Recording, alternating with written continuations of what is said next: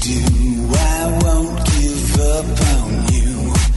See, these machines can bring you back to life. The whole idea of this is to, get a chance for the men in the world, in the community, to learn from other men. I don't qualify myself as some intelligent guy like this. I mean, Neither do we. I feel really like, I think the thing that's giant in my life is I sit on the shoulders of giants, right. Being brought up with immigrants. So I think it's just something that's ingrained into me. I just don't know any other way. Yeah.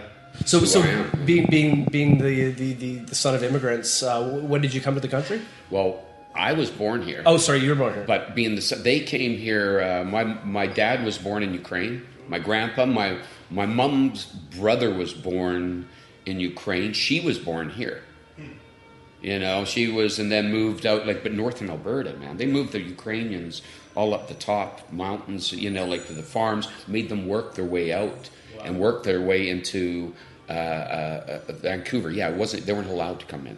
Unless you had this, it was there was a lot of prejudice back then. So whereabouts in the city did you grow up? I grew up in East Vancouver. Yeah, literally on 2236 Garden Drive, 255-6542. So just off a commercial. Well, actually off of Nanaimo. Goes commercial, 2 blocks Victoria, and then Victoria's 2 long ones, and I was on Garden. It's 6 blocks off commercial. And what, just out of curiosity, what did your parents do when you were growing up? My dad was an iron worker. He was a tough guy. He didn't get a lot of work back then. The boom wasn't happening yet. Like he used to say, man, if he would have saw the cranes like today, it would have been gold mine. But because you could tell by the skyline how many cranes were out there. I always think of that because look at the construction the last few years, 10 years or so. But he was an iron worker, always in and out of the house. Then he'd bounce sometimes, and yeah, it was a really chaotic. I didn't know if he was my uncle or my dad until a certain time. Then I found out he was my dad. Then they got divorced and laid along the line. So I was mad at a lot of people. And my grandpa was living with us. Old school guy, couldn't speak any English, just yell. So I think that's where I get my freneticness from. It's just like, okay, this is thanks. Because look at my daughters, are so mellow, and intuitive. I think, where did you get that? Oh yeah, your mom. Your mom, Linda. Yeah. But it was just it's a beautiful neighborhood though, because you had, and I think this is actually a great vamp, is you really are at the start of the gate subject to your outline, subject to your homestead or your environment. You really are. Yeah. Mm-hmm. Yeah. It's very true. I mean, I grew up in not northern Alberta, but I mean, just outside of Edmonton, in a town called St. Albert. Yeah. And I used to go and play hockey all the time in Vegreville, where there's tons of Ukrainians out there, and it's a very different. It's a very different energy. It's a very different vibe. The culture is so different from Vancouver. It's so funny. Like when people move here, it's a completely different feeling. And I think that there's so much merit in having lived in both spaces. So, but it brings a different perspective to the world, and it brings a different viewpoint on. You have a different lens that you look. You do, and see, and we're subject somewhat from our perspective, because you're talking from the top of the hill. This guy's talking, or look at houses. You're talking from this perspective, the bungalow. This person's got the 4-bed. This guy lives in the basement suite. If you stay there your whole life, that is your environment. That's how we adapt, and I think it's interesting that there's one constant, and that is your mind and your those built-in needs to discover, to understand, to know, to ask questions. Right.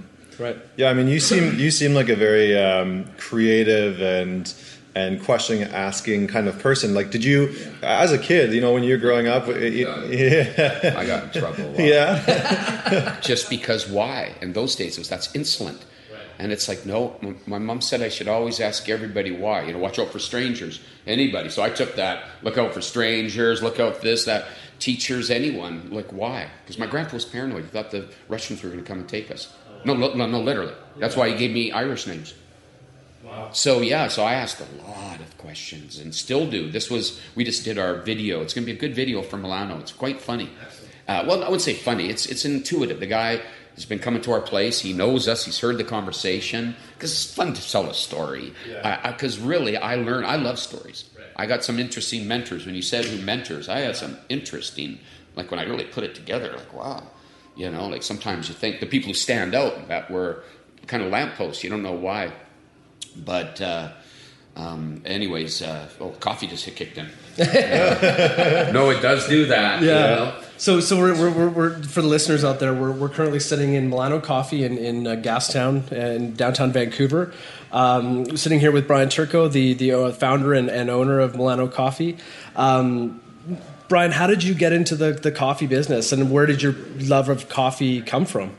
That's kind of interesting. As a kid, my job in the house, besides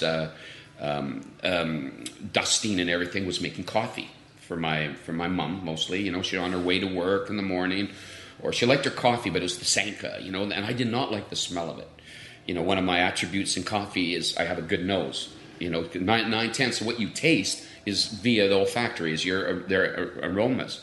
So at a young age, I just thought, how can you guys drink this? It smells like cabbage and awful things, and nothing was colorful. And I really hated coffee as a kid. Hated the smell of it. My dad would boil this Robusta. I could smell it right now in my mind's memory, my nose memory. I could smell this percolating Robusta going, Dad, this is sick. Whole house, it smelled like cabbage and wood. And he'd say, this is state of the art. This is nouveau, because my dad was a beatnik, or considered himself one. And he was. Dad was a real deal, actually. Pioneer Tai Chi into Vancouver. Really? Yeah, hid a master, a stowaway, hid him in our basement, got him refugee status, and the rest is history. Tai Chi Association of Canada. But that's besides the point. That's an interesting story for a guy who's, displaced, per se, in a different era, But coffee was something that, being in a band, I write, and I was playing some music. We played the Commodore when we were young, 23 or something like that. And so all these musicians would stay up all night and just drink coffee. So I'd try it, and tell you the truth, it's just like a laxative to me. I just thought, okay, I'll be back. And no kidding, it was like that. And I just think, this is stupid. Then I'd get all hyper, because it was very cheap coffee in those days. Robusta has like 100 to 700% more caffeine in it, which I didn't need at that time. Maybe to stay up, but not to stay up all night. Whatever.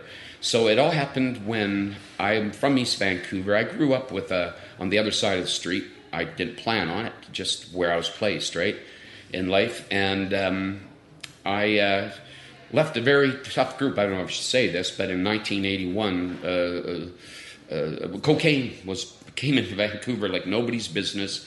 And if you're with the bad side of life, it always went through impoverished areas, East Van. And just wasn't good. Wasn't my thing.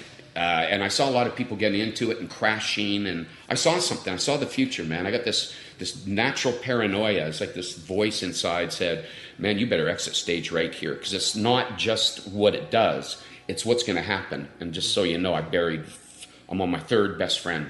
Wow. Just because they did it for a long time and repercussions and stuff. Right. I mean, life's fragile that way, I understand. But this is literally, it's kind of interesting in September now, going back to think about that.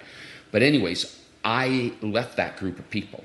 And being a social person, where do you go? Pubs and taverns? Then you're going to go there and they're all there. Vancouver was a very small city back then, you guys, in 1981. It literally was. If you went to North Vancouver to a club or a party and you met some nice young ladies and that, it was always, so where are you from? It was like, East Van, East Van. And there was always a silent, like a quietness. And I think some of them backed up like 4 feet and they'd go, oh, so you're from the other side of the bridge. Right. So you're pegged with that. Yeah. So anyway, so where do I go? I don't drive. I'm just come out of music.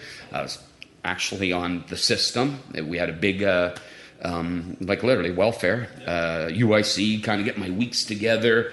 Talk about a little bit of hunger. Maybe that's what gets me to where I'm going. I think it's good to be. I'm still that person. You wake up like today, being late even. It's like, oh my gosh, I'm going to get fired. And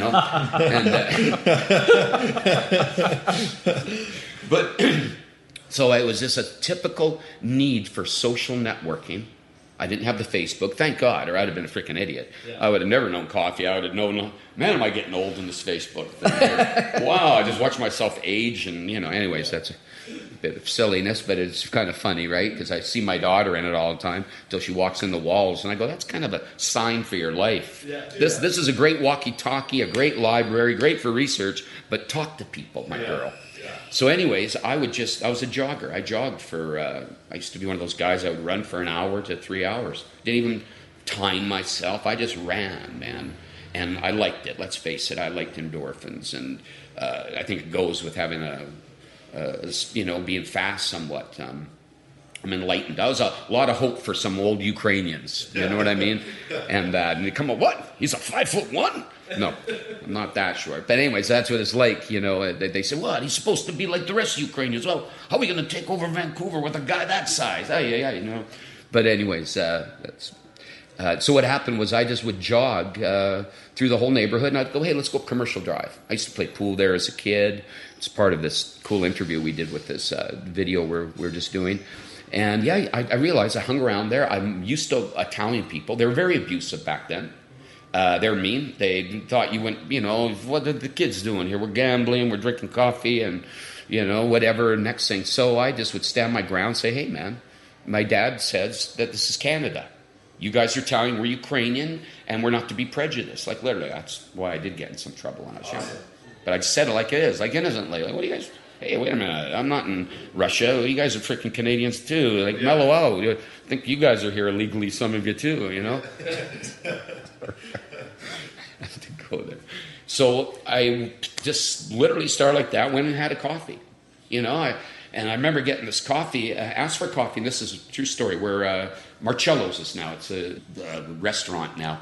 Back then, it was the Italian coffee bar, and it was like mafia, man. This is where 6 a.m, if you're catching a bus, you'd see all these guys coming in and meeting, some of it was for soccer, but some of it was for, who knows, like, why, there's something's going on, man.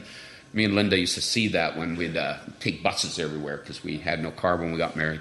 And so anyways, here I am going to work around 2 months later, because we just moved in this neighborhood, East Van.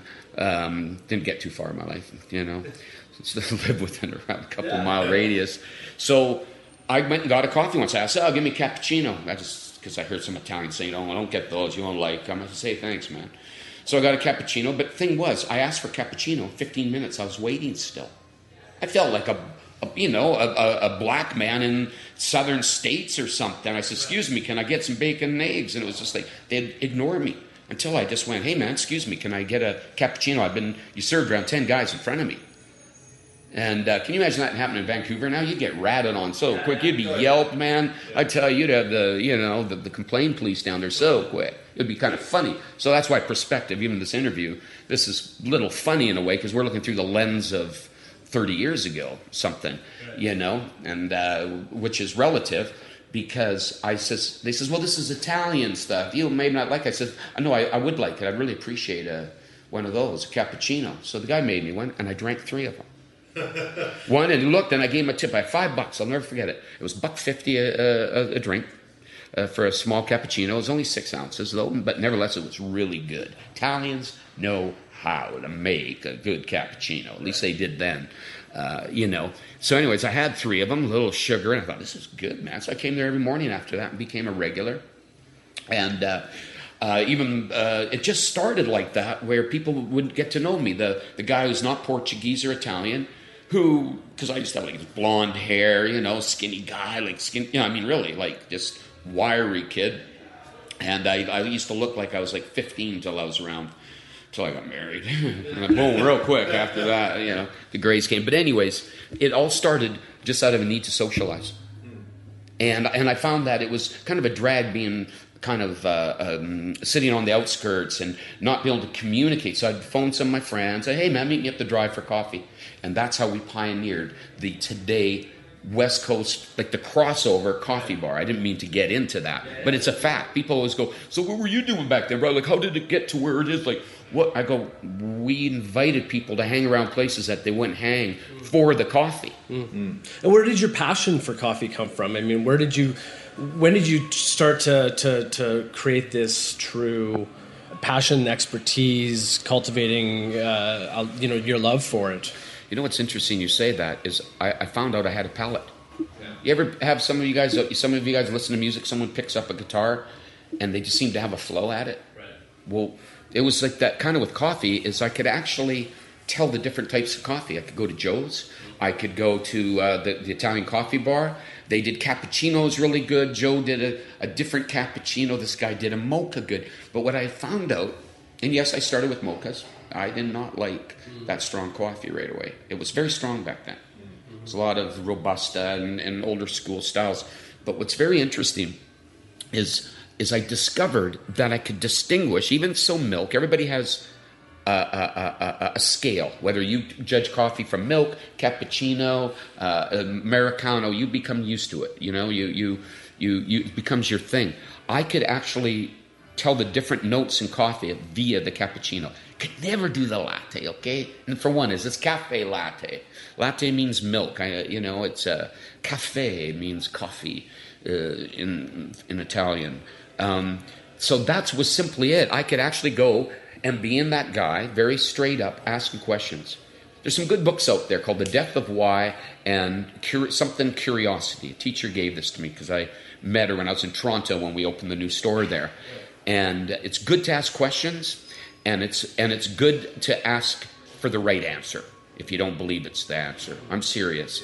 Because whatever it's like your ears and your brain is like an app. Make sure there's no bugs in it if you're going to download it, man, because there's just too much spin in this world right now because we understand business, leverage. Leverage is the economy is starting to reflect on the physicality and the mind of man right now, I believe, totally, where what we have should infect on the economy, which is how the economy started. Ingenious, we had surplus, and then, as we know, people who love making lots of money found the secret, how to make money.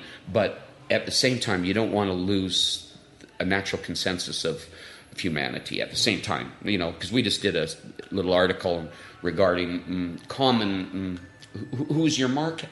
Right. And it's us, you guys. We're the guys that buy, sell, and trade. We just somebody, But anyways, that's another story. So I would ask the question, I'd go, hey, Joe, why is your cappuccino kind of tastes like rubber? Because my palate was so true and kind of dirty. There's something that smells off on it or tastes off. And he goes, well, this is... And he goes, well, like, compared to what? You're not Italian. And they're very intimidating, very. And I'd say, well, the guy down the street, the guy named, his isn't like it. This is more licoricey. And then I met Francesco, my mentor, the guy who knew that this guy came from Seattle, couldn't get a visa, consulted for Howard Schultz at the time, fact. And in 1997, this guy, the owner of Starbucks, came into Milano to buy Francesco's intellectual property. But I didn't know anything. All I knew is this guy's coffee, because I quit drinking coffee for 3 months. I was running, working out, and I was getting stomach aches. So I thought, must be me. Coffee mustn't be good for you. I'm getting in such good shape, which I was. I'm in real shape. I was around your age, around, I was around 31, I remember. Yeah, 33. But what was really interesting was, he says, well, Brian, if this, I walked in a store, I won't get into it, but I tasted his espresso with just a little bit of sugar, because everybody used it then, and I go, I can't believe it. I've never experienced this. I own the company. This is profound. I quit drinking coffee. But I remember going, why is yours so good? And he says, well, they're not all created equal. What? I thought espresso was all the same, man. Yeah. I thought, a lager's a lager, IPA's an IPA. I didn't understand the power of brand names, or what the heck a brand name was to represent. Was, what is the gastronomy to it, I'm in coffee gastronomy, which is basic, just things you ingest and to do with your body and such. So that's how it started, was literally asking questions, insulting some by being honest, and complimenting others. Right. But it's just that honesty, I didn't know. And my mom used to even say, son, you're paying $2.50 for a coffee. It was a mocha, okay? It was a mocha. It had the big whipped cream. I can remember it. And lots of milk. It was a mocha. She said, son, I think those Italians are taking, my mom was like, she thought she was Jewish. They're taking you for it. I think, Yeah. I mean, I think one of the cool things about your story is that so often passion and creativity just sort of unfold from a sense of curiosity. That's right. Right? And, I think your story really embodies that in some senses, in all senses actually, is that, Appreciate that. you really had this sort of like curiosity to ask the questions. Right. And, for the listeners that are out there, I think a lot of people struggle to tap into that sense of passion and creativity. Individuality. Yeah. That you don't know you have, but you do have it. Right. Yeah, absolutely. And there's something to be said for continuing to probe and ask those questions and keep pushing and try to, like you said, push for the right answer or and you can't really do that unless you're truly passionate about something. Well, all I simply wanted was my value. Yeah. Because after a while, I started feeling like, come on, let's face it, when you go and pay somewhere for $12 a cup because of this is what you come and talk to me about. I'll tell you, it's fluff. Yeah. As my mentor, I mean, come on, this guy was a giant. The Italians invented this. He says, Brian, espresso coffee, I don't care what way you put it, was never meant to be this espresso or this expensive. Mm-hmm. It was actually created out of poverty. It was created it's the people's drink. Exactly. Yeah. And if you notice, we keep we keep our prices like this because I got into this business at a poor time in my life. This is where the spirit of invention came. I went, this is man, because a lot of people started coming to the cafes after 2 years. I started seeing artists, musicians, all these people I knew started coming together. But I tell you, it is that when you see something and then you go on, you see the markets change. You go, well, they're changing because there's a lot of money involved. The only reason you're seeing the hype now is because it's the second largest traded commodity next to, oil, and ranks up there. But really, you guys, it is a cheap thrill or in our expensive luxury. So I absorb a lot, and I don't want to get in our business plan because I am able to, as my friend Trish says, I like my price because I am vertical. I do source it green. I do roast it myself. I do the job of 3-4 people. My brother and my wife do. So we can live a simpler life and give a product that is uncomparable because it's genuine. But you know what's really fantastic? If I could speak a little bit about the positive side of being selfish. Because I only had $10 for my budget that week, I wanted, and this is a difference. When there's not a lot of money, you think a lot different. You go, okay, I like coffee, but I'm going to buy a pound for home to start with, rather than go out there and, pay like $8 for a beer nowadays, rather than maybe get your case or something. So I would go, get my pound. I'd have $10 for that week as my budget. And I went, okay, that's good. I'll skip every second day, go down to Joe's or whatever, $1.50. Or I'd go for 2, or I'd be able to buy someone one. I was like that. To this day, it's my thing. If you come into any of my cafes, you got to have one with me. I just have to. I'm sorry, or your friends will. And that. So that's where the value was. I asked questions. I went, yours is like rubber. You weren't very nice when I asked you why. And I was rejected. I like people nowadays are so fear of rejection. They want to fit in so much. And we're suckers a lot when it comes to, buying things. I got a 19-year-old daughter. I see how that generation is just learning to understand the value and tender consideration. We make the contract every day. We all know that, what it is. But a lot of people, you're not thinking you spend because you got a surplus of it. When you don't have it, you think. So I think it's really important. And they're also not being brought up to ask why. Yes. They take everything as face value. They believe that if Kim Kardashian tells me it's true, then it's got to be true. Yeah. And if she tells me it's wrong, then it's got to be wrong. Well, here I got to make a joke here. I hear from one of her shows she's an espresso connoisseur. She gets really upset if she doesn't get her cappuccino met right. So we're actually trying to get one of our coffees to her. Okay, so there you go. The thing is, but maybe now she'll be able to help people. This is good, and people know. But it's true, she is, and we know people are going to try to get her coffee to her. But it is true because when you only have $10 and you spend it frivolously or stupidly, now you there goes your week. Isn't that a different value thing? Now you just go, $10. I could go in debt for $80,000 before my visa turns me off. Right. Yeah. That's happening, man. Mm-hmm. Yeah. And I think part of there's that great saying, you guys, if you're good with, you could juggle. Because I like to learn how to play guitar. My friend always says, Dave Martone, Brian, Now that you got the 3 notes, play them slowly, practice them. Don't think you're just going to get there. Have patience. Patience is an amazing attribute, especially in business. Like, honestly, if you're building something solid and generational, if you're just doing something fast, well, then that's a whole different world. I don't understand that. It's not for me. I can't do that. But people are good at that, and you need that balance, too, of trade. Our friend Tris.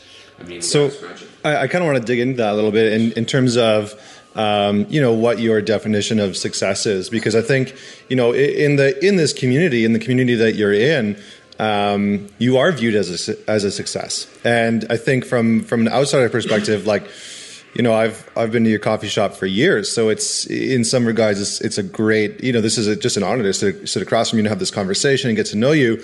But I'm curious. Thank you, first of all. 'Cause, it's sometimes it's, you meet a lot of people and you feel really that sometimes you're really alone at this because you want to accommodate. You meet so many people. There's no one favorite over the other. And it's really special. It's really, really a humbling reality. And I'm not just saying that. It's actually, it's really a kindness. So I appreciate this. Mm-hmm. So can you give us and our listeners insight into what your definition of success is?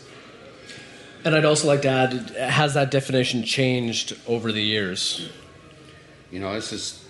I thought about this a lot, I'd rather just talk about one issue. I know there's some great questions here because, first of all, you look at the root of that word, to succeed, is, I think, something every day we're given those, starting off with little, right? You got, I watched some guys who could juggle, right? I love that. I just go, come on, now that's amazing, okay? Coffee, it's not so, that is amazing. But they start with 1 or 2. So every day you're given a couple little batons, man, and you got to throw them. You come out the day, let's face it, we're inspired. I know you guys would be because we're having this conversation. There is an attraction to let's face it, to positive frequency. And I'm likewise. I've always, I'll share some of my mentors later, which is really all over the place, but they're all possess something really, really unique. And what I found that if you could. And success is something different for everybody. If you're staring at a dollar bill, it's having lots of those. Mine, it's really not. My goal was to be able to have a freedom to do what my imagination allowed me to do. That wasn't offensive. That was good. That would actually honor my parents because they were that old school and they died like my age. I just turned 56. I hope so. Oh my gosh, I hope I'm not any older than that. But they kind of all died at that age. They were so, and I'd break my heart if I had to depart so quick, right? So I guess one thing was, I thought, wow, you guys were in a kerfuffle. You thought way too hard. You worried way too much. And I hated that as a kid. And I says, I'm going to be happy, man. You guys are crazy. You talk about this new world and you're all peed off about something, and something. So my need or whatever success is going to be different from the other person. So I don't want to be biased or anything. This is open-ended. But honestly, to succeed was something each day. I was given one day. And my grandpa, mom would say, you go make the best of that day. You be nice to your neighbor. You talk to people. You be nice to people. They would make the world a better place. And remember, they were all over the place. People. They were trying to fit into a new world. They brought up Orthodox, Greek Orthodox, Catholic. And then they come in this new world that is, hey man, this is the urban world, and it was quite enticing. I mean, I was brought up in the 70s, you guys. I was a kid of the 60s and 70s, and I saw their styles, and I watched, and I saw what was going on in the TV at the time. But to me, I really think, okay, so you could succeed in getting up and taking care of keeping your head straight for one day. Emotions, this, that, trials, angers, come on, man. 30 years old, 31, my testosterone, I was like, that's why I ran for literally 10, 15 miles a day. I just had this immense sense of energy, and I couldn't sit and listen to negative stuff all day long. Being from East Vancouver, the very thing that shocked me to want to get out of there was just this negativity. It was not the same East Van, you guys. Trust me, it was grease balls. It was, you walked through the park, you got bullied on. You had to go, I don't want to hurt anybody, but all of a sudden, wow, that judo paid off, And I learned to stand up for myself. I think really success is standing up for yourself. In this essence, without having to offend anybody, but is getting through from this side of the park to this side. I went to a Catholic school at a young age, and you hear all the stories and this and that. Well, you kids' imagination. Whoa. I says, so life is like Clark Park. And anybody who knows Clark Park back then would appreciate this. The school was here. Clark Park was here, and this is where all the tough guys were. Sniff glue, threw knives out of the tree when you're walking by. So most people would just kind of go through the park and then down the stairs, down the street. I had to get over my fears. I had faith, man. I'm not going to be afraid of anything. You know, I was told I got angels around me.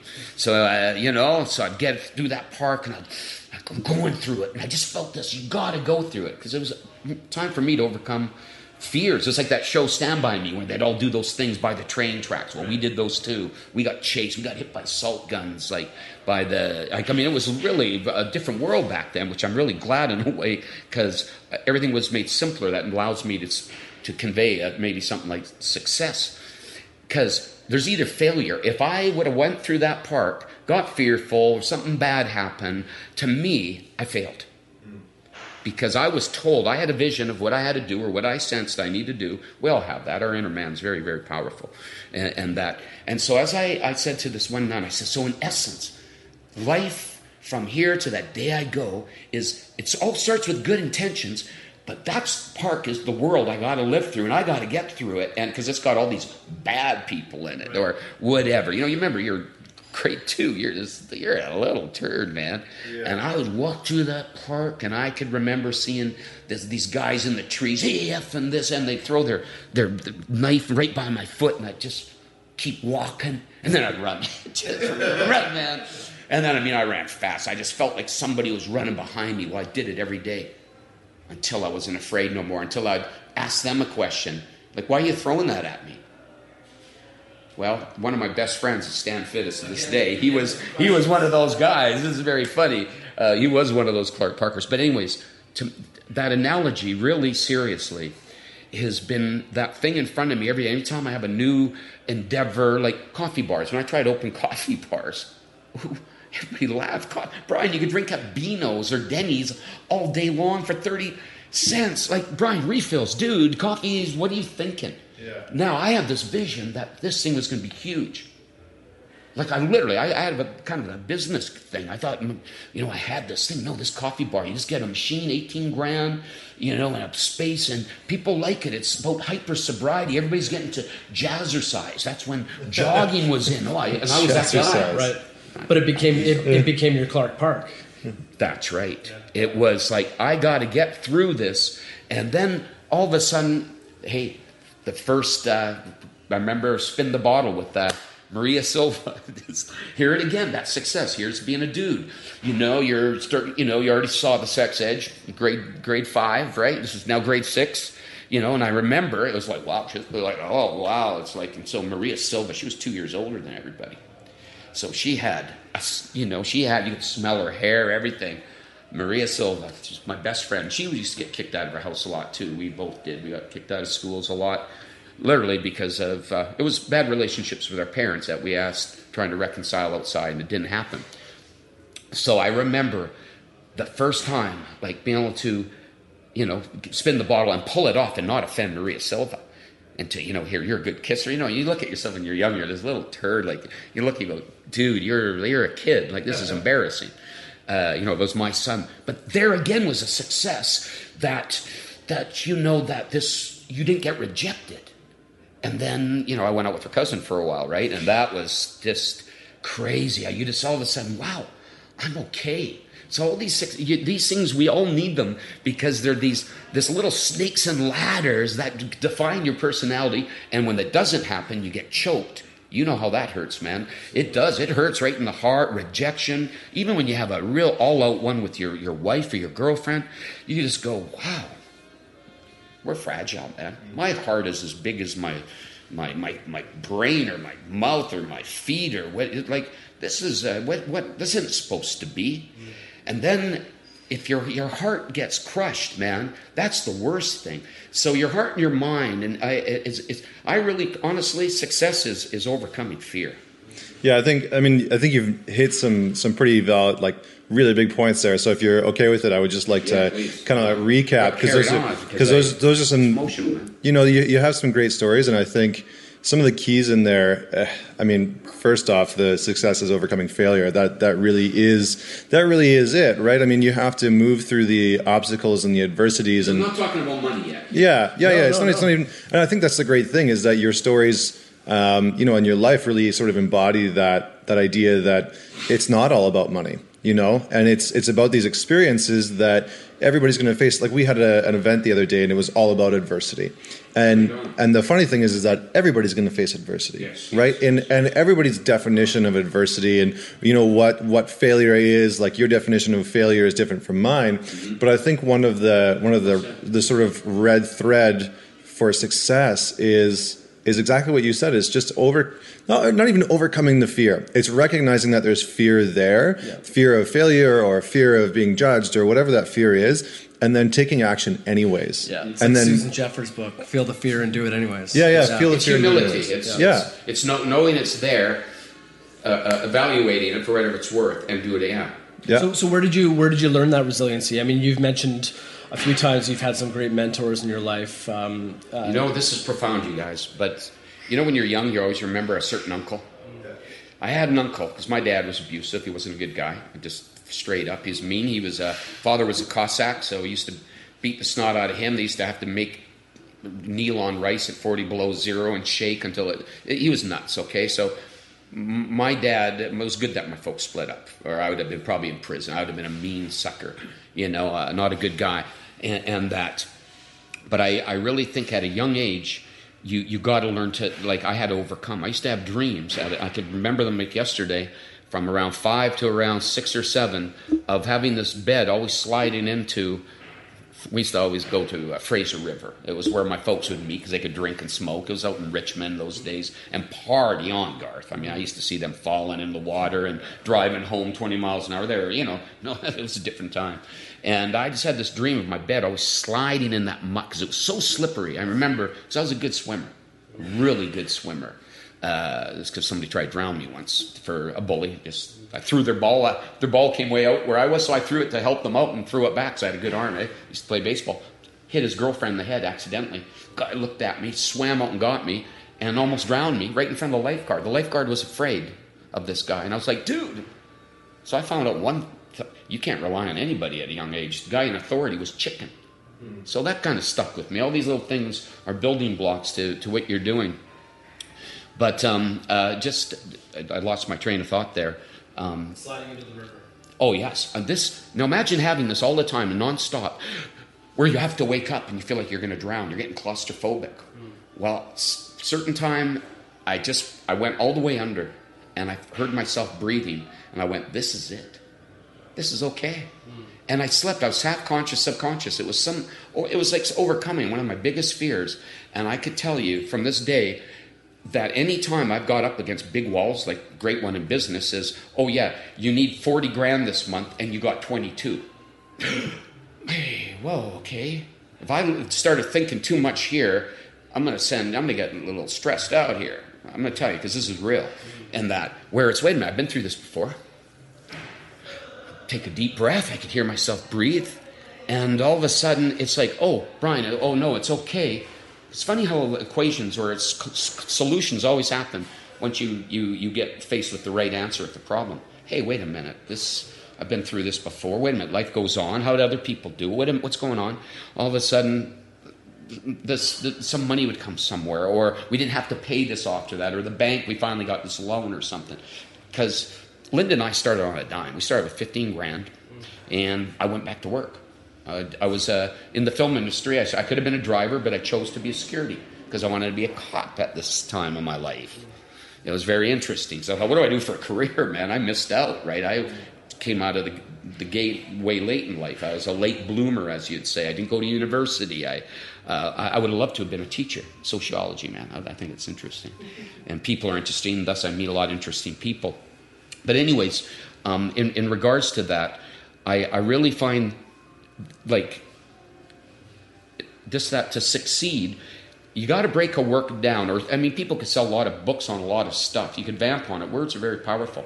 But it's like somebody once said, Brian, like my mentor says, if you can learn how to balance one blend, then you'll be able to balance 30. You just got to learn how to balance that one. And you know what? I got to be honest with you. It took me 5 years.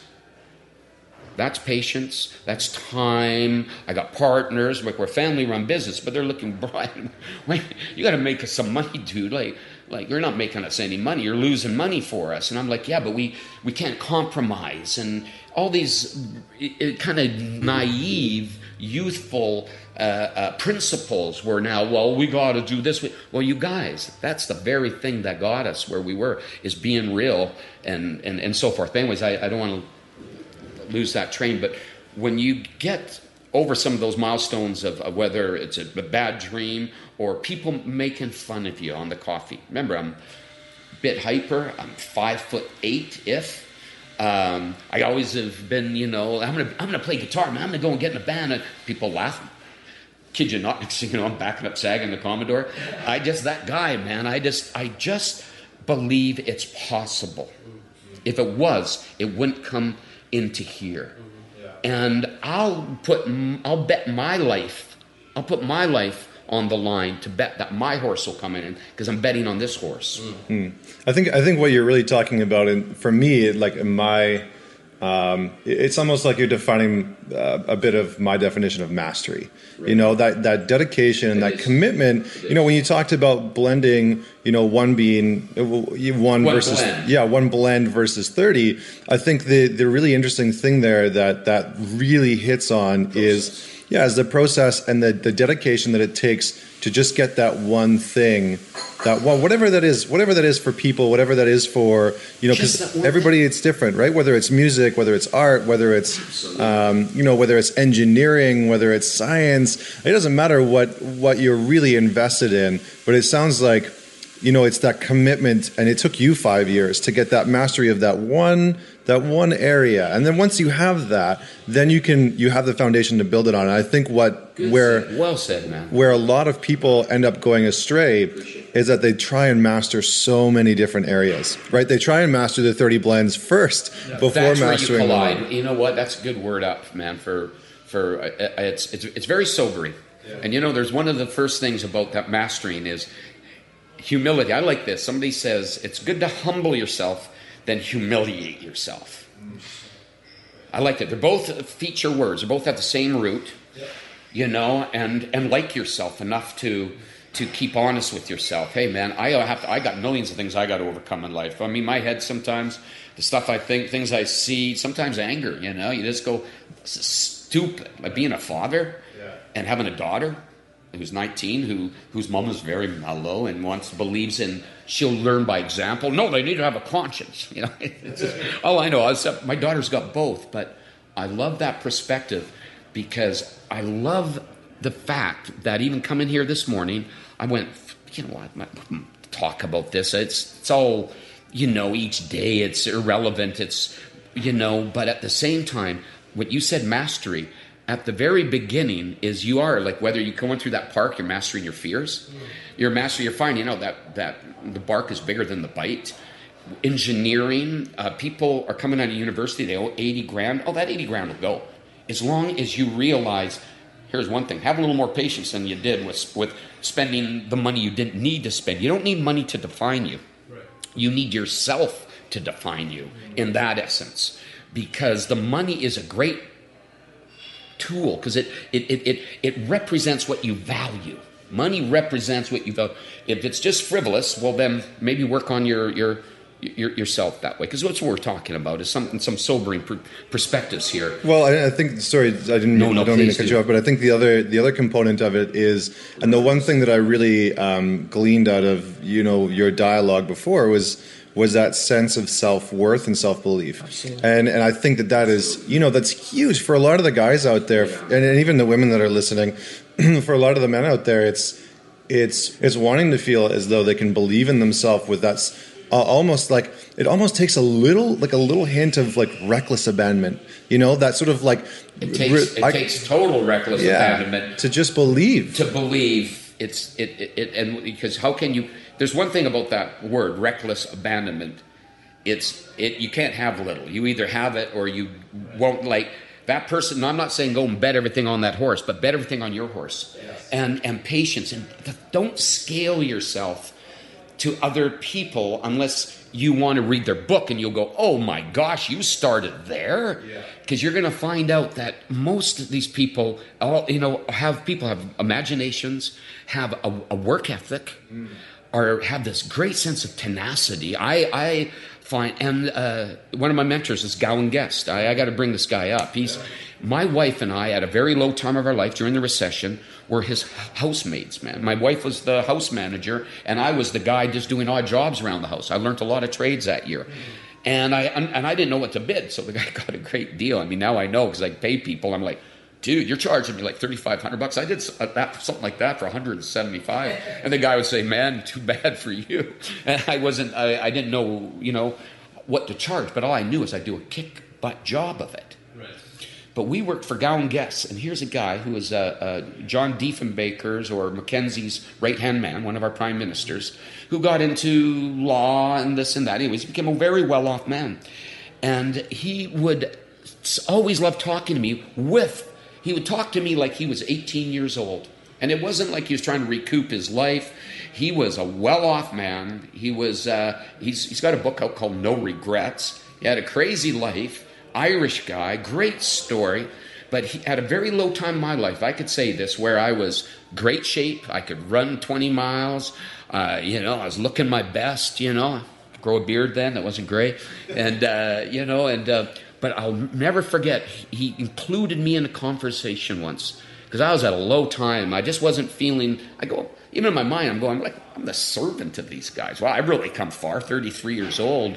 And I was getting a little self-joking about myself. But there was something so genuine about this person's interest when he would talk to me. He says, Brian, because I'd bring him coffee. He'd found out I had good coffee. He wanted to support me. Now, here's something about a real local. This guy would go out of his way to support local.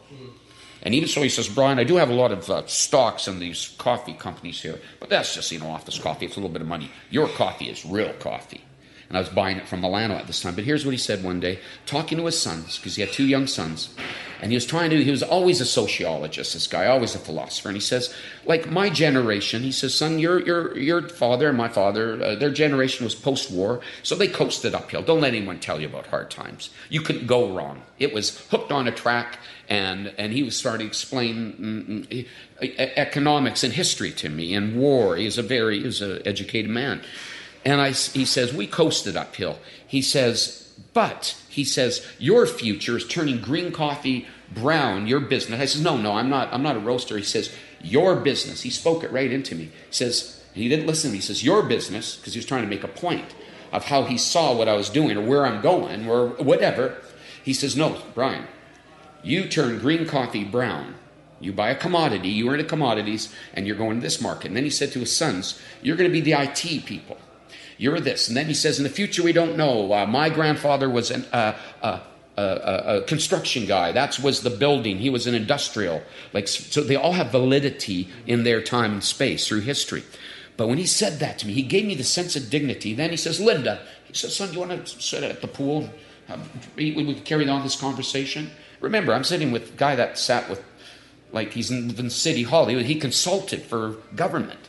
And he says, Brian, do you like a little, I know you might not be a big drinker, but my friends are just sending me all this Irish whiskey from around the world and cigars. Would you care, I'd just like to have one. And I, sitting out there, he says, Linda, Brian and I are going to be eating by the pool. And I just thought, my wife served to me. That's kind of cracked me. I says, thanks a lot, babe. Yep, we're over here. I didn't have to say that, just that look.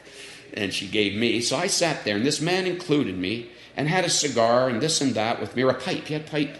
All these pipes from people gave him gifts because he was well off. He lived up in 25th and Cartier.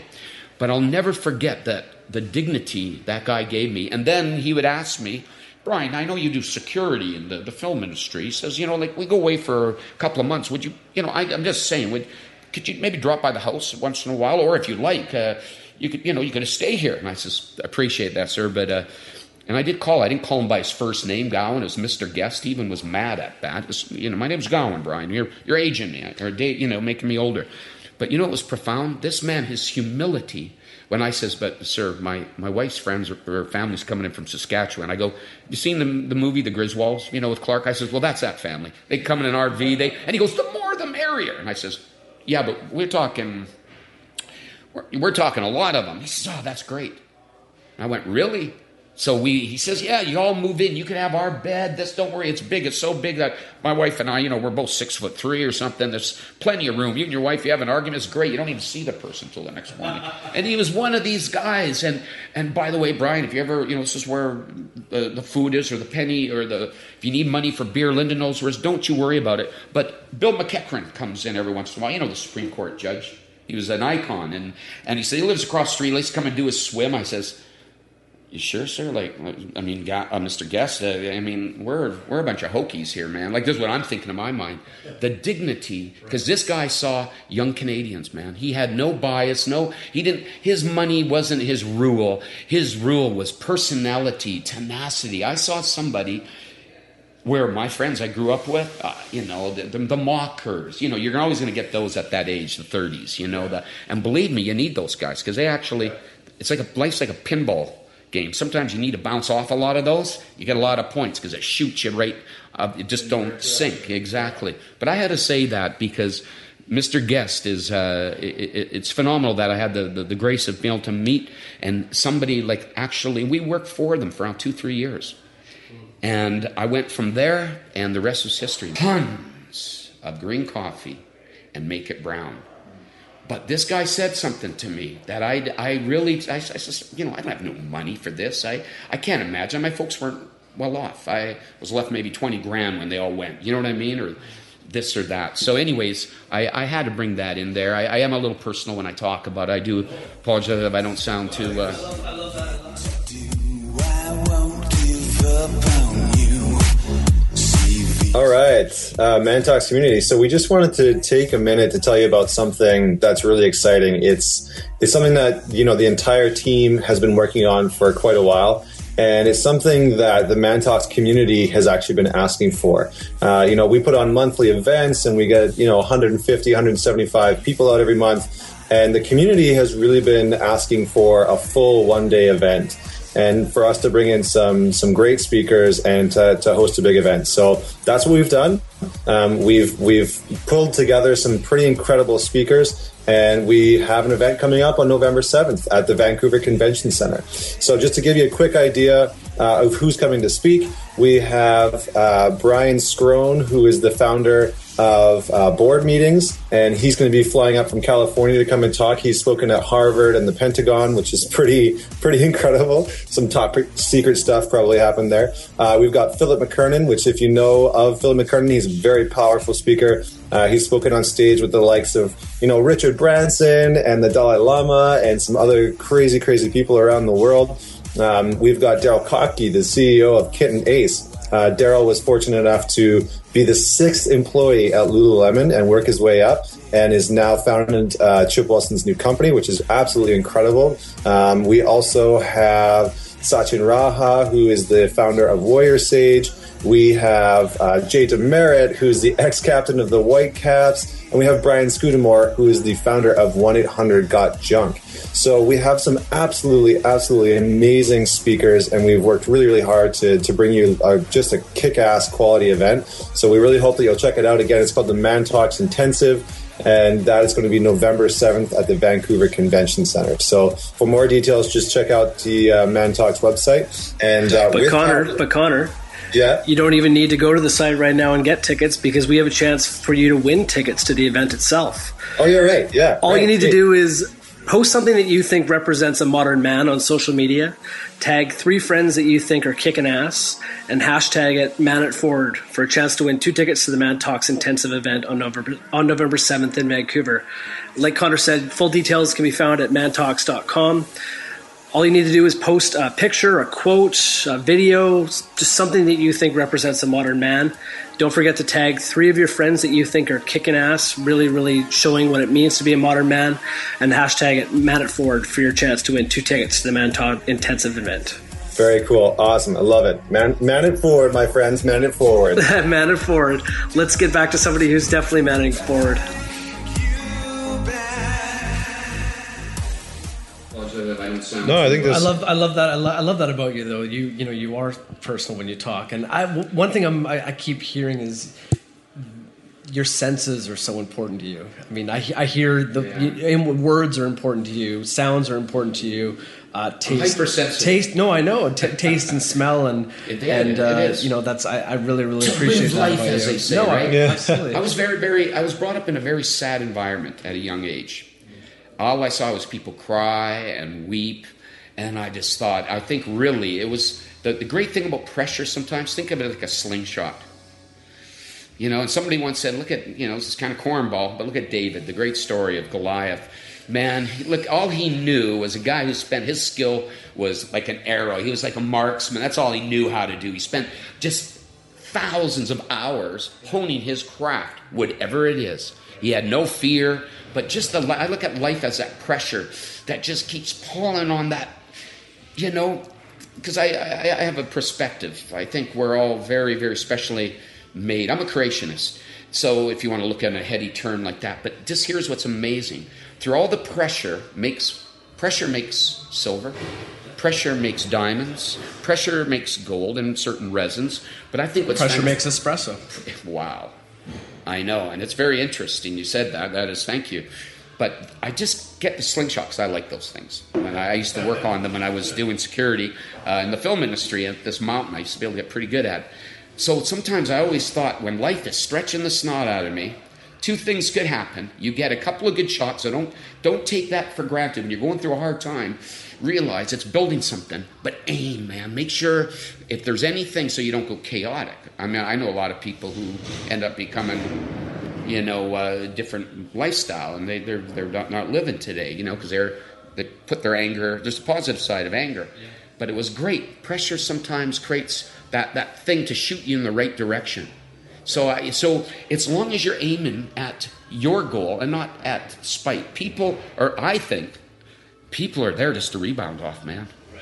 No one, we're all people. We're all like special and got this great thing, and that's great conversation. We go on. I mean, I think people are amazing, and it's one thing when you do start to see these things that you do, and you come out one day and you look and you go, wow, the war's over.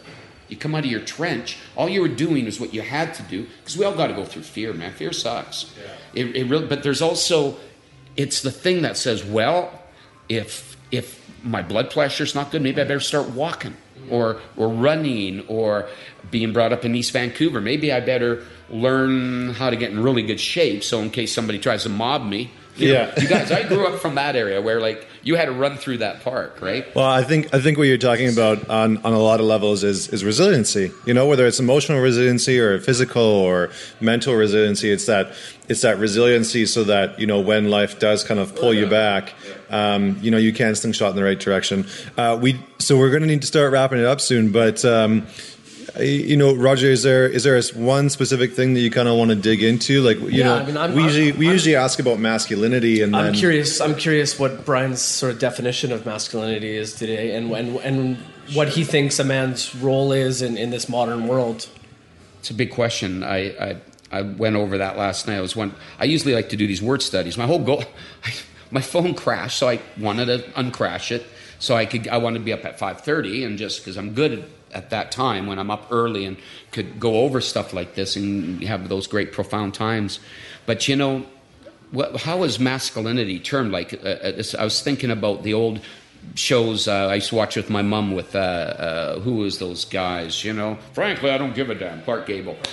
And I was watching the show, and remember my dad was a martial artist, and you got to always get him back, son, So I says, Mom, that guy's a coward. Because some guy would slap him in the face, like Clark, or the big guy. And the mom says, no, son, you don't understand. That is a real man. He is taking it because he is not just going with emotion, this and that. I just thought, no, you hit me, I'm going to hit you right back. You're thinking this in life. So let's look at 50 years ago. Masculinity was looked at as a gentleman who would grab the hand of a man that was slapping a woman and defend them, but you still wouldn't want to hurt that person. They'd want to disarm that person. I think nowadays, what is masculinity? We got UFC, we got a lot of different machismo perspectives, which is very profound in a time of social enlightenment for men in our relationship with women in time and space here, which is really good these days. It used to have a generation gap, and men used to be this way, and women were. It's even ground. We respect each other. We're equals, man. You put us together, and then we become one. It's kind of that's cool and stuff. But I think you need that fire. You need that when you're a kid. You remember Spider-Man? He was real. Superman, because we all have that kind of logos in us. This a very something. We all have a very. I don't want to get into another conversation, but what's really neat is you need that fire. You need that anger, and this is what I'm trying to say. I'm not defining masculinity because, as you know, how can I say this? Dictionaries change now with words. Okay, so how can I? Dictionaries can't even keep straight on that. But I'll give you my interpretation of it, if it means anything, is when I met my wife, I'm going to tell you, when I heard she was going to be at this pool, we're all going to go for a swim in that. Well, I'm going to tell you, I got out, I ran 5 miles around my park. I did the 45-minute workout. I mean, I tell you, I just all in between the door, isometrics, and I got my blood flowing, my humanity was in there. I'll tell you, my spiritual side was there, because it's in, we all got that twist of life, until we, goodbye, it's in there. It's very powerful. They talk about, what do they call that? Perpetual motion. Our heart just, boom, boom, boom, just gives her. And anyway, so I found that all of a sudden I'm in this pool, I'm sitting with all these gals, and I could sit up and I could make sure my six-pack was sitting there. And I'm telling you, because I'm there, because I like this girl. So I'm going to go with the typical, probably perspective masculinity because to me, and I remember all those things what my mom would say, a woman likes this, a woman likes that. Remember, my mom was very dissatisfied with life. So I'm going to be that super guy. I think masculinity, man, when I think of that, is wanting to appeal to that person, that for me it was my wife, and feel good about it, that this guy that you picked is showing you that he's ready to freaking do whatever it takes to keep dating you, and to showing that, I'm not afraid of nothing. And I had this peace, because every time you work out, you get this peace. So I did have a little confidence in my flesh. And I could have talked about when I got struck down by arthritis, what kind of had to define masculinity in a different way. Talk about a trial. I really serious. I got this crazy rheumatoid arthritis. That's a story, man. I wish I could have came from that perspective, because it might really encourage people who have some issues in life. Because crap happens, okay? But all I know is I was willing to do whatever it took to take care of this woman, even if it meant me being wrong. And I've been married 28 years, man. It's like, if I could just say, it's kind of funny. We went and saw Toto and Yes on the weekend, right? And we had a meet and greet, because I wanted to meet Toto. The guitar player's a great guy. I want to say, hey, I've been a fan my whole life. He's a Steve Luca. They're just some unreal guitar player. They did 1,700 other songs and records after Africa. I just want people to know that. These guys are giants. Their market wasn't Canada. But anyway, so we went there, and we ended up meeting the guys in Yes. The originals, man. Alan White, keyboard player, I think, forget his name right now. But anyways, went through, and I just getting some signatures, because my wife wanted to do it. I did not want to stand in the meet and greet. I'm not the groupie. But my wife, she paid the extra $30. You got to know my wife. It's like, I want my $30 worth. Yeah. And that's why we're successful. She does the books. Okay? Seriously, I would probably just be having coffee with everybody. But so what happened was I says, yeah, matter of fact, we're celebrating, it was September 12th. It was our anniversary. I go, we're celebrating our 28th wedding anniversary. And the guy goes, I don't know. I don't want to say the word he said. He goes, He says, wow, that's impressive. And he says, like, after 28 years, how do you even like each other? And I looked, I was about to say it, and my wife did. We don't. And he looked and laughed, and my wife, the way she says, we don't. And I says, yeah, we don't always, but we love each other. You know what I mean? There's that there was an opportunity. Now, I could have been machismo and said, excuse me, and started a really good argument there, which I might have done 25 years ago. Yeah, I think I mean, again, one of the things that that I really enjoy about that is that it's, you know, you talked about Clark Gable and that sort of strength, with at the same time with reserve, you know, and with not letting I think one of the biggest things that men often miss is that, you know, the sort of definition of a gentleman is somebody that understands his emotions and is able to be in control of it, right? You are smart. And navigate it, right? Again, and the root word of gentleman is gentle. Gentle, right on, Yeah, man. which is Embrace insane. the meaning of words. I mean, go to the old Webster's. C.S. Lewis said something great. I like studying words. He says, the day you change the very fundamental or foundation of a word, remember, it was all built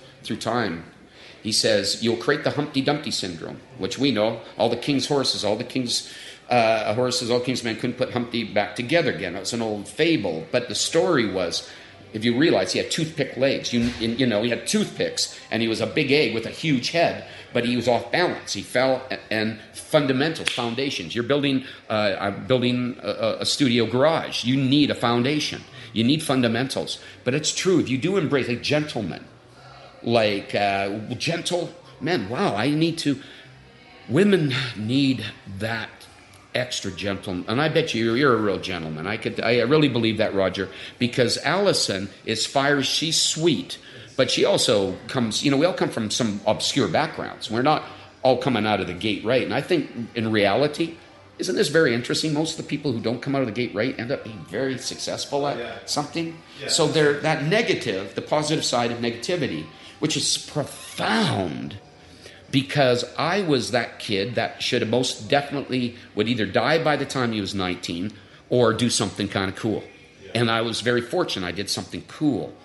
I think it is because I got into coffee simply because I wanted to meet people that weren't always drunk. And even I have a friend right now who's fighting cancer really bad. He's probably has 6 months left. He was a heavy drinker and smoker. Heavy. Now he cannot do that. He doesn't want to do it. And his, you know, people are all friends are calling him, you know, they're pissed out of their mind. He's still talking. He says, man, please, I can't even go there. Every time I hear you, it reminds me of how stupid I was. Yeah. Now here's my point is there's got to be that sensitivity to people. I think, you know what's great about masculinity? And you see a lot of these building shows. I'm amazed at how guys could go in there and build a house. And I wish I could do that for my wife. You know, I could only build something special in the pound or build a company, and that's with her. But I found that it's that sensitivity and that strength, because anytime in the past where a car's whipping up the street, I'm walking out of a car with my daughter and my wife, and I see this car going there, it almost hits us. I jump. I'll just like give this really look into the car. And I remember these guys all kind of stopped and looked at me and jumped out, and I thought, oh no. I mean, I think I bugged somebody here because I made a very bad face, and these guys all jump out, and I says, hey, man, I says, we walk, you know, kids walk across here. I says, just please, don't want to run anyone over. And I just said, and they looked at me, and they heard my tone, and I was really lucky. They go, hey, man, no, I hear you, and they jump back in the car. Yeah. But to me, was that masculinity or whatever? I think it was taking care of. Isn't that funny how you jump into protection mode, and you didn't want to offend nobody? So it is something. I'm a little in between it all because I just celebrated 28 years 3 days ago. So I am redefining all this, the whole thing of masculinity. But you know what I love about my daughter is she doesn't see what goes through your head. She doesn't see your problems, your chaos. You got to keep that cool. You got to keep it like, wow, does she see me limping up the stairs? Like, because of my arthritis, she used to see me working out and holding her and throwing up. Just, I hope I don't let her down in this weakness. So I'm going through this monstrosity of negativity for a couple of years. She never saw none of it. So now that I'm better and this and that, and it was just a trial. It was my Jobian experience, where I was just laid base, what's important in life, and I went, those two. So with that in mind, and with your daughter in mind, and sort of the future in mind, what legacy do you want to leave on the world? Yeah, maybe this is a good way to kind of wrap up. But it is. Yeah, what do you want to? What mark do you want to leave? You know, here's something that is really important to me. I come from a really unsuccessful home. and the lineage of it. They're all really not just nuts. They're like gypsies in Ukraine, and they're this and that. So I really don't know my back. They didn't even want me to speak Ukrainian. They didn't want me. I'm a Canadian, first of all. I am. And they said, you're a Canadian. We're teaching you English. This is your future. We want to get out of here because they've been killing us forever over here. It was not good, Ukraine and Poland borders those days. People need to realize that close to 20 million people were gassed. 20 million. And then there's the 6 million Jews at the same time, whether they be included. It wasn't a good time in time and space. It really wasn't.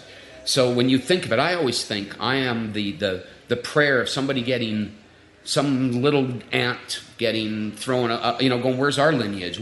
I feel like I'm this little spore that the wind blew from Ukraine and landed in the West Coast. And wow, this kind of gets me. But my grandpa was a farmer. And that's what he was known for. He was really good. He had a green thumb. He planted. Ended up coming to Richmond from northern Alberta, Spedden, Alberta. My mom went to school there, took business at a young age, left school. She was working for politicians. She was like a career woman. My mom was very, very astute woman. I'll say one thing. My mom could have been a prime minister or a premier. She was very big intellect and emotional. They had some smart stuff there. But the most profound thing was my grandpa did not like me. I was not the one that looked like him. I looked like my dad. He did not like my dad. So to be able to be here and have a marriage, and hey, believe me, I've been tempted like any man. Forget it. I'm very much a human being, man, and I don't want to. Just because you're married, you don't think have these life happens. I've argued a lot. So I've not been the nicest guy at times. I believe reconciliation is powerful. Reconciliation is what we do at the end of our life. Why not do every day of it, if it needs so be? But my legacy, hopefully, is, and this sounds maybe a little altruistic or corny even, but honestly, we were talking about money. We're going, if it was about the money, you create a momentum. You sell it now if you wanted to do it. And you can make a fair amount of money because you spend your whole life building assets. Even these little joints here are like $350, $100,000 to put together. And believe me, you got to work for it. You got to leverage this little bit. There is an astute side of balance and perspective in building a business and knowing what your business is and how to make it better too. Not just thanks for coming here. How can we be progressive and not just get sucked into mediocrity? Which here's my perspective. I come from the top of the mountain perspective. Mediocrity, and this is what I did right and I forgot about, but a legacy, this means a lot. I was reading Mediocrity once, and there's a whole philosophy on it, and it goes back thousands of years ago. It's called Halfway Up the Mountain. In other words, nobody could really get to the top, so this is good enough. So they sell you the view. You can see the salesman. You even saw old Warner Brother Melody Maker cartoons with the guy, like the sales guy halfway up the mountain. These were these were depicting these philosophies. And I found it interesting. And in my life, I just kind of says, well, can I go to the top? Yeah, but it's very alone up there. There's no one up there. I hear the view's great. So that's been life, to get to the top of the mountain, to say to everybody, hey, man, it's only 30 more feet. Don't get conned down here. And there in your life, and to be able to be from East Van and be this whatever, I realized that the power of unity is more powerful than anything, and that being my wife, because people didn't believe none of this stuff would work. When 28 years ago, I says, hey, Linda, why don't you, rather than you manage the Wedgwood and manage the cannery, they always wanted to manage, and rather than me run people's businesses, every time I got in, I'd work hard. I always worked. Hey, let's do this. So this is how you play the drums? Okay, let's do it right. Because the great thing about being a musician is you're supporting that person. If you're a bass player, you got to support that person. If you're a guitar player, you better make sure you don't give them a headache, and stuff like that. But that whole idea of being able to, there it is agreement. And this is interesting, even us talking about this. We're bringing in something positive because we all have a sense of agreement. We all have different perspectives of this conversation. And it talks to different person. Some people might think, oh, have another coffee, which I will after a couple. But I've been used to this whole thing because at the core of it, I find that with humility comes honor, with pride comes a fall. And I saw that with my families. I see it a lot of times. I see that. But the most amazing thing is to be able to have simply, you guys, a functioning family unit. Because how me as this person in past his midlife, wanting to make a world a better place and leave this legacy, how can I talk about being of effect to a world, a community, if I can't even be of an effect in my own house? That's a pipe dream. I'm really challenged by the smallness of how I could think, even though I have grand visions. Self-control is the hardest thing to have, because sometimes you could beat yourself. We could be hard on ourselves. We could not be. We can make excuses for ourselves. I think it's not being too focused on self that gives you the self-control. If you have people in front of you, I always find, and this is one thing about being in the hospitality business, hospice. The key of hospice is the root is to nurture, to bring comfort. So in essence, isn't it profound that in my upbringing, I had none of that. And I really just wished I had a normal house. I used to go to other people's places and want to stay there and go, wow, that's what a real mom and dad's like. Wow, adopt me, right? It sounds kind of like the legacy that you, if I was to summarize it sounds as though the legacy that you want to leave is an example of possibility. Possibility, absolutely, because it doesn't always work. Relationships, divorce is up to 70%. I understand that.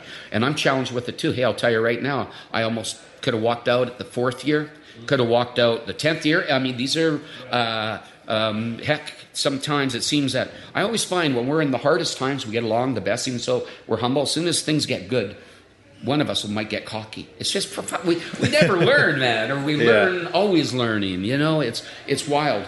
But to be able to see my daughter picking up what I've laid down, what I invested my whole life into her, I could go tomorrow, man. And I do live each day like it's my first and like it's my last.